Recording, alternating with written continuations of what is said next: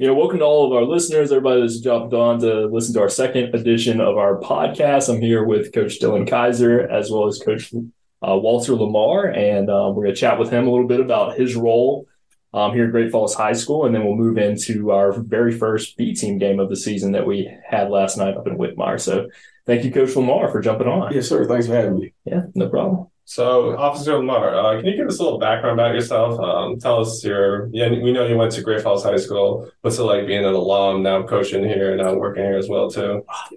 I think it's actually pretty cool because not only have I seen these guys grow up from small rec league players to middle school to varsity players, it's a good way to build a relationship with them because I know all their parents and uncles and aunties, and I've seen them grow up all their life. Yeah.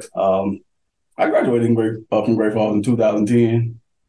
As Coach said not too long ago, played for the legendary John Smith. I think in basketball, I think I lost 4 games in 3 years on varsity basketball, and 2 of them were state championships. Right. Football-wise, we played the state championship. I think it was the last time that we won the state championship, 2007. We failed Blackfield Hill to like 14-7. Okay. Played wingback. A lot of people might not know this. I hold a record here for the school. Touchdowns in the game. It's 5. 5. What a record. What a record. Yeah. Yeah, so I mean, experienced a lot of success here, like in your own playing career, yes, right? And got to learn from. I mean, you talk about John Smith. I mean, literally some legendary folks. Definitely legendary. On campus. Now, who was the football coach whenever you were here? Kenneth Schofield. Okay. He had some great teams from maybe like 2003 till 2010 or something. I know 05, 06, they didn't lose a game in the regular season. They were like 10-0 in the regular season. They failed both years in the upper state championship, I believe, to Lamar, if I'm not mistaken. Okay. But he had some great teams. Yeah, so I mean, like some fantastic coaches, and then now, of course, you have moved into this new role as a coach, and maybe you could talk a little bit about that and how much time, because I believe you took a little break in between because of your primary work during the day, but then you've come back, so maybe you could talk a little bit about how you got your start. Yes, sir. And how we got to where we are now. 2015, Coach Schofield gave me a call, said, "Hey, you want to come out and help us?" And I jumped at the opportunity. I coached DBs from 2015 to 2018, I believe, if I'm not mistaken. But as I was working patrol then, so it was a lot working a 12-hour shift after football practice. Then going to work a 12-hour shift, just super tired in the night. But I think I worked in Winsburg for 3 years, and I took a break. And I came back to Chester County a year and a half ago, almost 2 years, and they was like, "Hey, you want to go to be SRO at Great Falls High School?" They didn't even have to ask me, but one time I was like, yes. And I've been coaching basketball here. I think this is going into my 7th season, if I'm not mistaken, eighth season. But I couldn't continue to do both because it was like I said, it was just a lot. So I stopped football and then just did primarily basketball. And then Coach came, outstanding, got the job that season, and he welcomed me on. So as a basketball coach, I know you do both basketball and football. Do you have any like coaching philosophies that you like to instill in your players when you're coaching with them, or any values you like to have? Because I know you're pretty strict with them. I've seen you coach the middle school boys before, and there's a lot of yelling, and you're really good with them. You try to like teach them life lessons. Something simple as being late to practice. Life lesson. You're late to a job. We all 3 coaches and work here in school. You late to the job. You got to answer to Dr. Sanders, Dr. So you know what I'm saying? So like it's like life lessons. Try to teach them more than basketball, more than football. You got to be young men. And instilling that in the classroom as well too. Yeah, I can see that. So how do you motivate your athletes as well when you're out there, especially in football? So no one likes to lose, right? As me and Coach talked last night on the bus, and we're like, I got a rule on the bus. You don't win, you don't talk coming back. You don't come back on the bus. Mm-hmm. It's just as a rule, because nothing's funny. Like we have nothing to celebrate. No win, no talking back on the bus. But you just try to, like I say, teach them to be good student athletes first. Be good young men. but you always got to be a little harder. Like I say, it's a lot easier being here because, like I say, I know them. I know their parents. And like sometimes parents call me. They'll be like, "Hey, I need you to stay on my son. Stay on my daughter. Like, can you keep an eye on her in class in school? Just walk by her class, his or her class. Just try to teach them to be great outside of basketball, football, whatever it is that they're playing."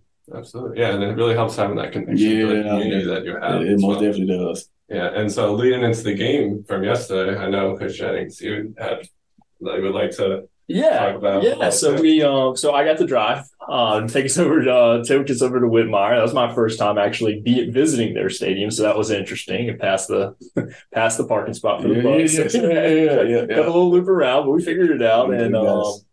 So it was the first one. We had some first game jitters. But all in all, especially on the defensive side of the ball, I think there were a lot of positive takeaways we could take from the game. But I'll kind of turn it over to you, and you can tell us what you were expecting. I know it was the first one, and you can give us a little context as far as the B team program, yes, right? Sir.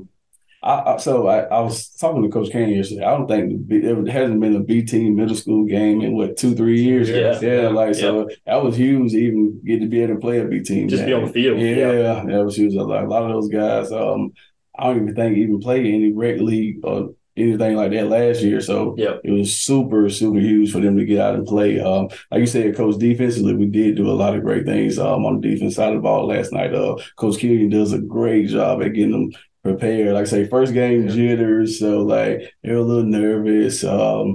Hydration wise, we got cramps. I'm tired. I heard a lot of calls for water last night. I'm tired, Coach, and we had to be better conditioned. So Monday we'll hit the drawing board, get some wind sprints in. Offensively, we didn't. In my opinion, we didn't do a bad job. Here, hit and miss here and there. I know. It was 14-0 at half. The 2 plays we gave up, they're the big plays. Offensively, the start of the third, we got inside the 5, but we just couldn't capitalize. And defensively, we remained the same because we didn't give up anything after that. Like I said, Coach Killian does a great job with the defense. Coach Commodore as well with the offense. So little nicks we had to fix here and there, but all in all, I think we were in for a really good season. Awesome. Yeah, well, I was talking to Coach Killian early this morning. And it was funny because he was asking me about how, like, when you coach JV or any of the developmental teams, do you care about winning or losing? And I said, no, not really. All I care about is you see the development happen. And so when I asked Coach Killian, how did you guys play yesterday? He said, we lost 14-0, but we played great. There were some great moments. There was stuff that you could build upon at the varsity level. And so I was like, wow, that's exactly what you want to hear. And it's super awesome to hear that they had their moments, they're learning, they're getting better, because especially with a team that hasn't played in a couple of years, you definitely want to see like development happen slowly. And it's not going to happen overnight. Like Rome wasn't built overnight. It's going to take a year, and then you just build that up until the young crop becomes juniors and seniors, and you have a really strong class. And it starts at a young level. It definitely does. And by the time they get to Coach Kane on Friday nights, it's a system, and we all try to stay within the system. So, hey, we run these plays on Thursday nights.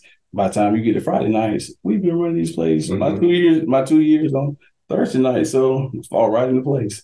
Yeah. And just 6th grade, 7th grade crop, and throwing a few of the 9th graders that played with us last night, Austin. So we didn't play a varsity game tonight. So Austin came down to play with us last night. Got some real good talent coming up in the 6th grade, 7th grade class. Oh, yeah, definitely. Yeah, and having the infrastructure too, like you're talking about, like having the infrastructure actually coach those kids up. I mean, you think about, especially some of these maybe 9th grade, 10th grade kids, those kids that we'd have B team for the past 2 years. And then you throw in a COVID year and then kind of a mixed COVID year behind that. And it's like some of these kids really hadn't played a whole lot of, I hate to say real football, but I mean, they really hadn't lined up and then just hit somebody on a big football field in front of fans, So I think that was a big moment for us I was thinking about last night on my drive back home, and I was like, it really was, it was 14-0, but like there's a lot of positives we can take away from just being on the field last night, and then to have played as well as we did, especially on that defensive side of the ball, and just to get those reps in, I think was just a huge kind of moment for us and for this football program. And I'm hoping in a couple of years we look back on this moment and we say that crop of kids, that development, that opportunity, that's why we're having the success of the varsity. One of the reasons we're having that success at the varsity level. I do have one final question. Okay, yeah. What you got, Coach? And the people have been begging. Yeah. A lot of different people don't know the answer. And actually, I don't even know the answer to this. What is the origin of the nickname Dub? Where does it come from? I'll tell you this.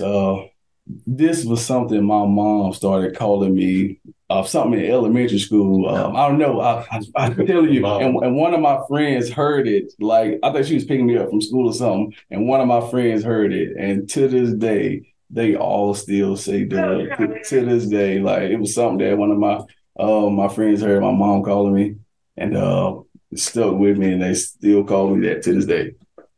All right, so perfect. Now the people know the origin of the nickname. Because even I didn't know. I had someone asked me about Coach Dono.